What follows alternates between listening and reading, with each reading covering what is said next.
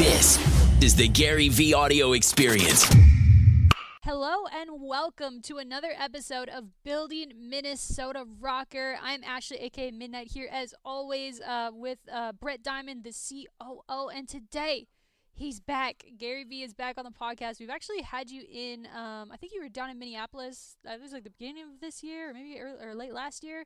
But obviously had a great in-person podcast with you then, and now we're back online, and we have you on to talk about, I guess, going into season 2 with Minnesota Rockers. So thanks for the time today, and happy to have you. Thank you. It's really great to be here. Yeah, it's pretty stoked. We actually just had Gary meet the new roster for the first time, which is really exciting.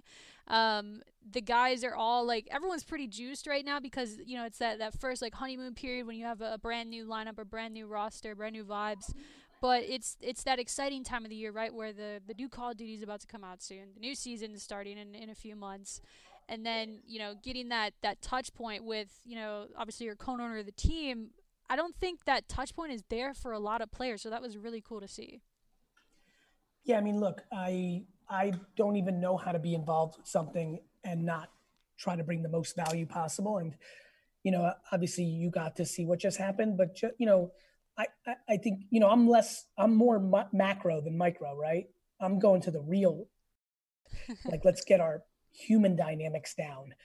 Also because, you know, if this was a sports card company or a wine company, I could go into the places of craft, but with these guys, you know, I'm not even a casual COD player. So what am I going to really say to them, right? Like, you know, I'm definitely not going to go there. What I'm going to go into is, how do I bring you the most value as the minority owner? How do I, you know, bring you value as a human being? I don't know. I thought that went really well. Obviously you have been, you know, around me long enough, you two, on this. Like, that felt like a really great meeting that makes me feel like excited for next year. Yeah, that was really, it was awesome. You could tell the energy that the guys were getting from the conversation, and you could even see it build from, you know, over the course of the half hour or so that you were with them. So it's great. It's great to see it. It's exciting to see, just to feel those vibes as we head into season 2. Yeah, absolutely. And I think we did record the combo, so we'll probably upload it to YouTube as well, so you guys can see like that genuine just like interaction, what that was really like for the guys and for Gary. Why do you think it is so important, Gary, for the players to feel connected to any team that they're on or any organization that they're a part of? Speed. I think speed wins a lot of things, and people are confused by that. And I think when you feel connected and you feel trust and you don't feel politics, then I think, you know, you're able to go fast. You know, like I was saying to the guys, if you like each other, you're not going to think about dreading practice, having that anxiety. And so, you know, I don't think you can show up as your best self in those environments unless you are in that place. And so, you know, to me, continuity, longevity, I mean, like, you know, and I'm sure you feel the same way. I'd be really pumped if somebody told me this was the core of our team for 7, 8, 9 seasons. Right.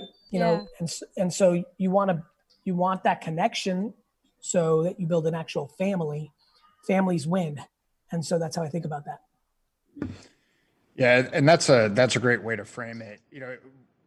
And that was true a year ago, right? And we, you know, we loved the guys that we had as a part of the first roster. They'll always have a special place in the history of this team. You know, ultimately we had to collectively make some tough decisions to part ways with those guys. But the roster we've brought on is truly one that we feel like can compete for a championship. And, you know, hopefully this is something where, you know, these are our 4 guys for, you know, for longer than even, you know, some of the, you know, historic dynasty, you know, shorter term sometimes in esports, but some of those dynasties that you look back at in the Call of Duty scene, like that's obviously setting a ridiculous standard, but, you know, like that's the goal, right? Is that you get this core and it's a part of the organization for a long time to come. I think too, yeah, go ahead, Matt. Oh yeah, I was just gonna say, I think too, like when you look at building a roster and who you want to like be the face of your franchise, it's so important to get that player or group of players or whatever that core foundation is to really represent and get people to, no pun intended, attached to your team, right? It's so important in esports, and I think in traditional sports too, that personality level that's there. But it's so key for us here. So I'll let you go ahead too, though. Yeah, I mean, I think we're all saying the same thing. I think there's no confusion that when you get an owner, a coach, a general manager, and usually a team captain, to have that chemistry, you think about Magic and Riley and the late Dr. Jerry Buss, like you get that trio, that quad of individuals in sports, it gets real good real fast. And, Torrey and Jeter and Steinbrenner, like, Cash, like it's just obvious. It's obvious. I'm not going to use the Patriots one because it pisses me off, but like it's very, very, very, very obvious. And so I think that's what, I know for sure that's what I and Jonathan will definitely like see. He's obviously lived it with experience of like going through the stuff with the Vikings. And I think, I definitely feel that connection with you two as we think about it. And I just don't think you can once in a blue moon win without it. I believe that to be true. Occasionally, there's athletes that come together that are just so spectacular and it hits right. But I could even be wrong about that. I have to really look back at the 6 or 7 major sports in the world the last 50 years. It's really hard to win it without it being right. Brett, you're muted. Brett, you're on mute. Double muted. Especially to have that be consistently the case over time. Yeah, right? yeah, consistently. Like nobody's winning a back-to-back championship without it. Yeah, exactly. And that's the thing you really do see, you in any sport, like you can have, a team can have a great year and a great run here or there and catches fire, but you see the organizations in every sport that have consistent success over years, and they might have a down season here or there, and they might have to make their own changes. But that's hopefully what we're building for the future here with all of these components, the ownership group, yourself, the Will family, Ashley, our coaches, all of our staff that come together every day to support the players and create content for the fans and do all of the things. And, if you find that right mix, that's everybody's goal, right? That's every team's goal, certainly, not just ours, but, hopefully we're building the foundation for something. I feel, listen, I'm going to be very anxious in sports terms because I have expectations this year. I think, you and Ash and the rest of the team, like we've gone out and put ourselves in a position to succeed here.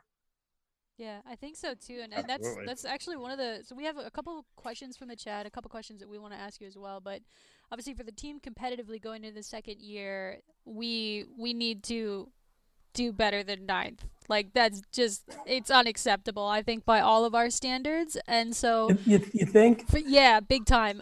So for the team competitively, but also for the business, yourself as an owner, how are you looking at the second season? And a chat question wants to know, like, what do you think about the players who are quite into like building their personal brand, doing content? We seem to have a couple more content focused guys than we did last year. What are your just thoughts going into year 2 with all those things in mind? I mean, the first part, we got off to a really good start, and let's call a spade a spade. The wheels came off, and it's super disappointing. I think to be very transparent, I was just worried about the health and well-being of my family, and like because I have so many businesses, and I'm not the active driver of this one, like 2 of you are.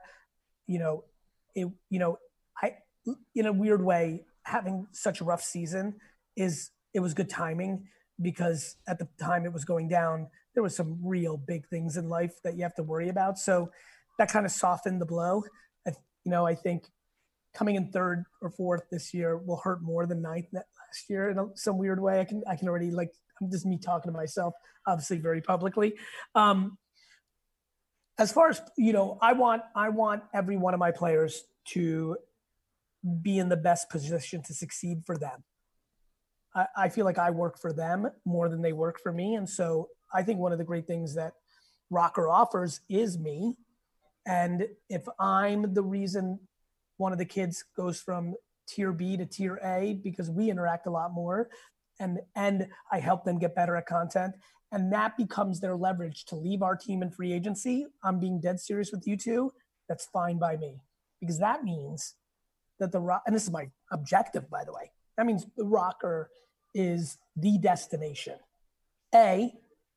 4 out of 8 kids are going to stay because they value loyalty. They're thinking 50 years down the line, we become really close. It could be a million different things. The 4 that don't, I'm happy if they get a monster contract and they feel like their time here made that happen. But when everyone sees this play out, it's also going to lead to the 500 underneath that want to come in. And so I'm excited about kids doing that, because I'm not like a traditional owner that wants to suppress so that I can get a better second and third contract. I don't see the world as limited. I see it more abundant than that. And I also think there's a lot of incredible talent brewing in the teenage players in the world. And I hope they look at this as the destination. Yeah. And you hit on something there, Gary, that it's interesting because it's something that I think is foundational to what we're doing here. And that, we've maybe talked in very briefly about it between us and, and John and Brian and others that are part of the ownership group. But it's that doing the right thing by the players to make this a place that players want to come. And, several of the players on this roster took less money to come here than they were being offered in other places. And that just, that blows me away that's what's happening in year 2 of this organization. And it's because of the support that we have from you, that we have from the Wilfs, that, decisions, like I won't get into detail, but decisions that we made in terms of how to support players during the pandemic, those are things that, we like to think we're doing those things for. Yeah, and anybody with a half a brain, with a half a brain that's listening right now is like, we put our money and our heart where our mouth is. Super complicated. Gary, I've got a question for you. Which, by the way, leads to reputation, Brett. Yeah, absolutely. The end. Humans talk.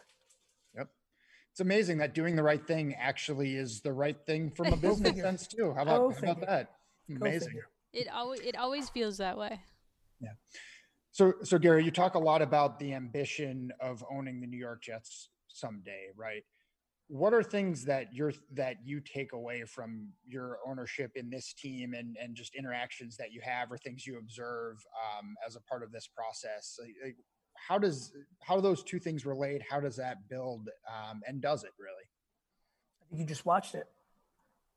If you don't think even for a quick second through my mind, it ran that this talk that I'm having right now is going to be replicated in 27 years with 100 or 53 or 75 or whatever the time is guys in the National Football League. I genuinely believe that to be true, which will be super fun, by the way. Like, in this partnership, one of the things that makes me smile about this partnership is if I'm able to pull this off, it's just going to be so amazing. Like, the thought of like having basically, if I could dream it up, 25 years from now, I transact on the Jets.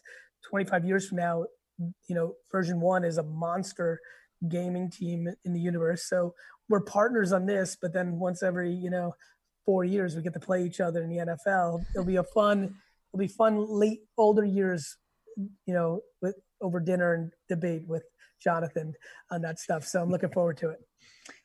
That's awesome. I love that. I've always wondered this. Is it Jets or nothing? Jets or nothing? Okay. Yeah, it's Jets or nothing for me.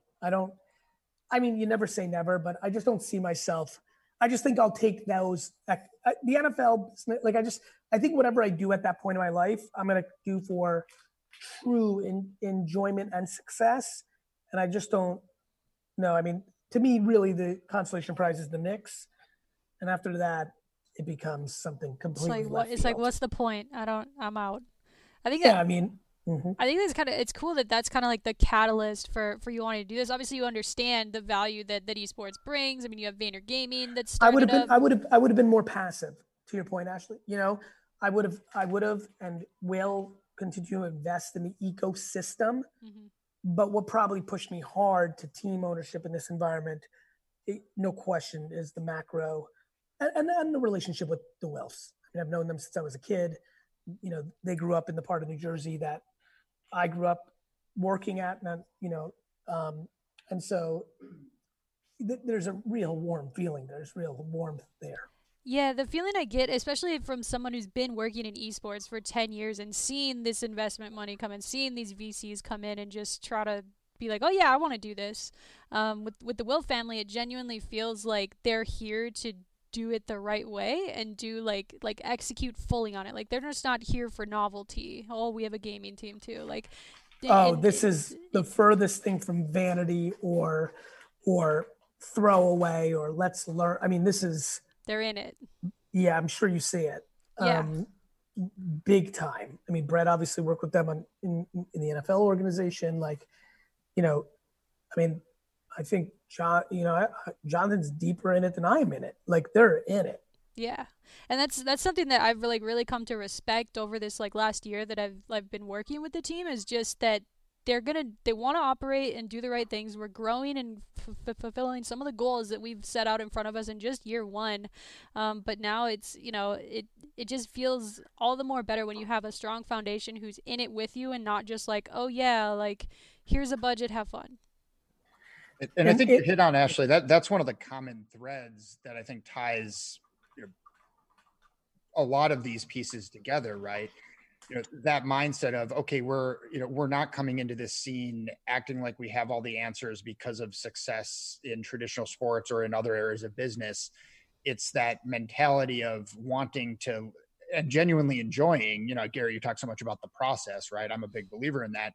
Genuinely enjoying this process of learning about the scene, you know, getting to know the fans, and as we enter any additional title, what that looks like. And I think that's true of John and his family. You know, Gary, from everything you said, I know that's true about you. And that's one of the things that attracted me to this opportunity. And frankly, I would not have jumped on board with an ownership group that I didn't think had that. I know that's true of you, Ashley, and a lot of our staff as well. Like it ties a lot of what we're about together. Yeah, it definitely does. I mean, like I said, I've seen ownership come in and directly mess it up with just trying to throw money at it and hope that they do the thing. It's always about that just the continuity between the top down, like what are we trying to do here? What can we execute on and how can we do it? So kind of speaking like in that same vein, Gary, when you were building VaynerMedia, what was the transition like from year 1 to 2? Was it black and white? Was it just a gradual fade up? Great question. So it's a great question given the context of this show and where we're at. It's funny. The first, 18 months I was very passive with VaynerMedia by comparison because I was still really running Wine Library. Mm-hmm. And I wanted to give AJ room to do his thing. Like, he had all that pent up, energy from being in school for 7 years, probably longer than he wanted to be. And I wanted to see what he was about. I wanted him to learn. I also wrote Crush It. And it went completely viral and, had my first child. So it was a very, like that first 18 months, I was pretty passive. Then I got involved and then it really lifted off. So I think ironically year 3 and 4 is more of the comp here. And, I think it's why we just had such good free agency.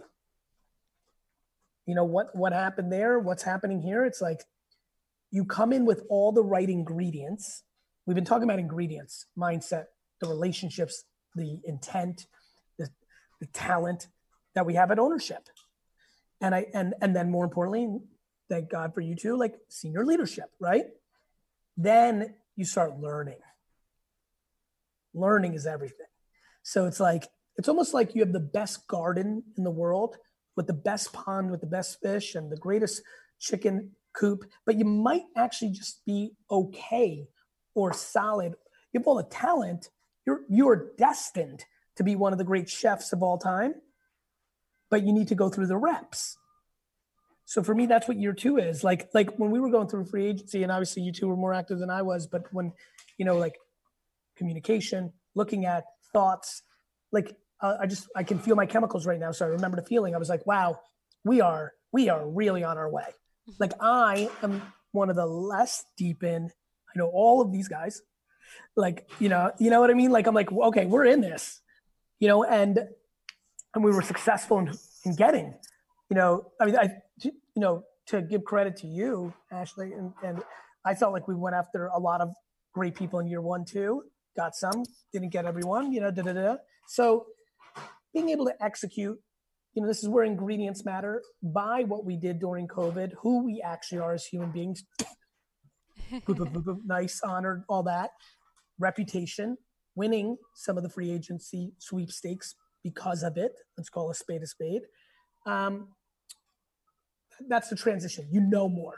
Yeah. Which makes you better. I think that's most definitely true. And I got to give credit to where all credit's due. Like, obviously, Brett and I were a huge part of building that first initial roster. Going into year 2, we wanted to leave it almost entirely up to the coaching staff in Brian Saint and Jake, who's the assistant coach and lead analyst. They put in so much work during this offseason to make this happen. But I think the biggest thing that I noticed when I did come into because I did eventually come into some conversations and start trying to be like, hey, like, content. Like, let's help you grow. Coming into that, like last year, for example, we were on the phone with Priesta, Brett and I, and we're like, he was our number one, like, we want this guy. And he ended up going to FaZe, but I can totally understand. They're very built out. They have their great infrastructure, great team. And we were saying a bunch of things that we wanted to do, but how can they believe it? We just got here, right? And so, but after year 1, they saw, launch event weekend was a sick event. Like, the Armory looked amazing. The players were all treated well, even if they weren't on our team. Shout out to that. And just like making sure that reputation starts to get built. And it's because we have the ingredients here in the senior staff, all the way like down to any interns we hire. Like, we literally are all on the same page of this. And it is the ingredient factor. It's the solid support from ownership and the direction that they give versus how we execute it. Yep. Cosign. Nailed it. Exactly right. I mean, that was statement form. And so what I want to do in those moments is not answer when nothing's needed. That is a big fat yes. Yes, I'm into it. So about Vayner Gaming, I noticed you guys have really like doubled down on that. Like, I love that. Like, you're signing more gamers, you're being more involved with like Twitch streaming and stuff like that. Talk about like what you want to do in that space and kind of what Vayner Gaming is. So it's interesting, right? I'm very active in gaming, but I'm 1B or 2 in both places, right? I just am. I'm 1B or 2, however you want to define it, on version 1. In a world where I'm 1A in a lot of the things I do, there's a lot of places I'm 1B or 2, and then there's things, the majority of things, I'm passive. I'm an investor. I'm an advisor. I'm not active.